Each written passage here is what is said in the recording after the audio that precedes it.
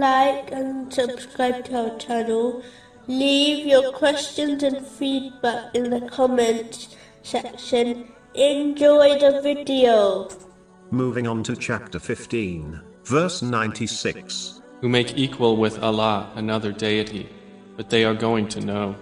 There are many narrations of the Holy Prophet Muhammad, peace and blessings be upon him, which advise Muslims that whoever testifies that there is none worthy of worship except Allah, the Exalted, and that the Holy Prophet Muhammad, peace and blessings be upon him, is the servant and the final messenger of Allah, the Exalted, they will be saved from the fire of hell. One such example is found in Sahih Bukhari, number 128. The meaning of these narrations is that whoever dies while believing in this testimony will either enter paradise straight away and escape hell, or they will enter hell to the extent of their sins, and then eventually be allowed into paradise, where they will dwell forever.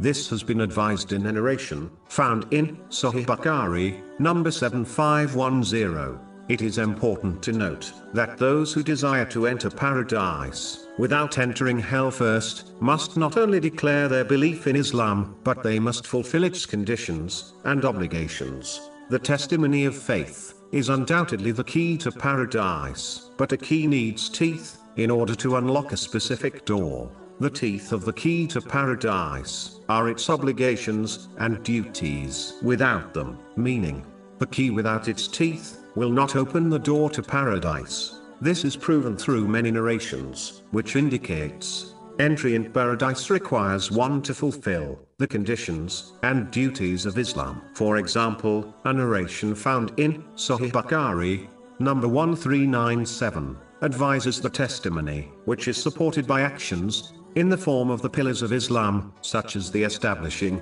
the obligatory prayers. The first part of the testification, namely, there is none worthy of worship save Allah, the Exalted, means that Allah, the Exalted, is the only one who is obeyed and never disobeyed. When one accepts Allah, the Exalted, as their God, they will not obey anything which leads to his disobedience, as Allah, the Exalted, alone is their master, and they are his slaves only. But the moment one obeys anything which leads to the disobedience of Allah, the Exalted, then they have corrupted their belief in his oneness, which has been indicated in chapter 45, verse 23. Have you seen he who has taken as his God his own desire,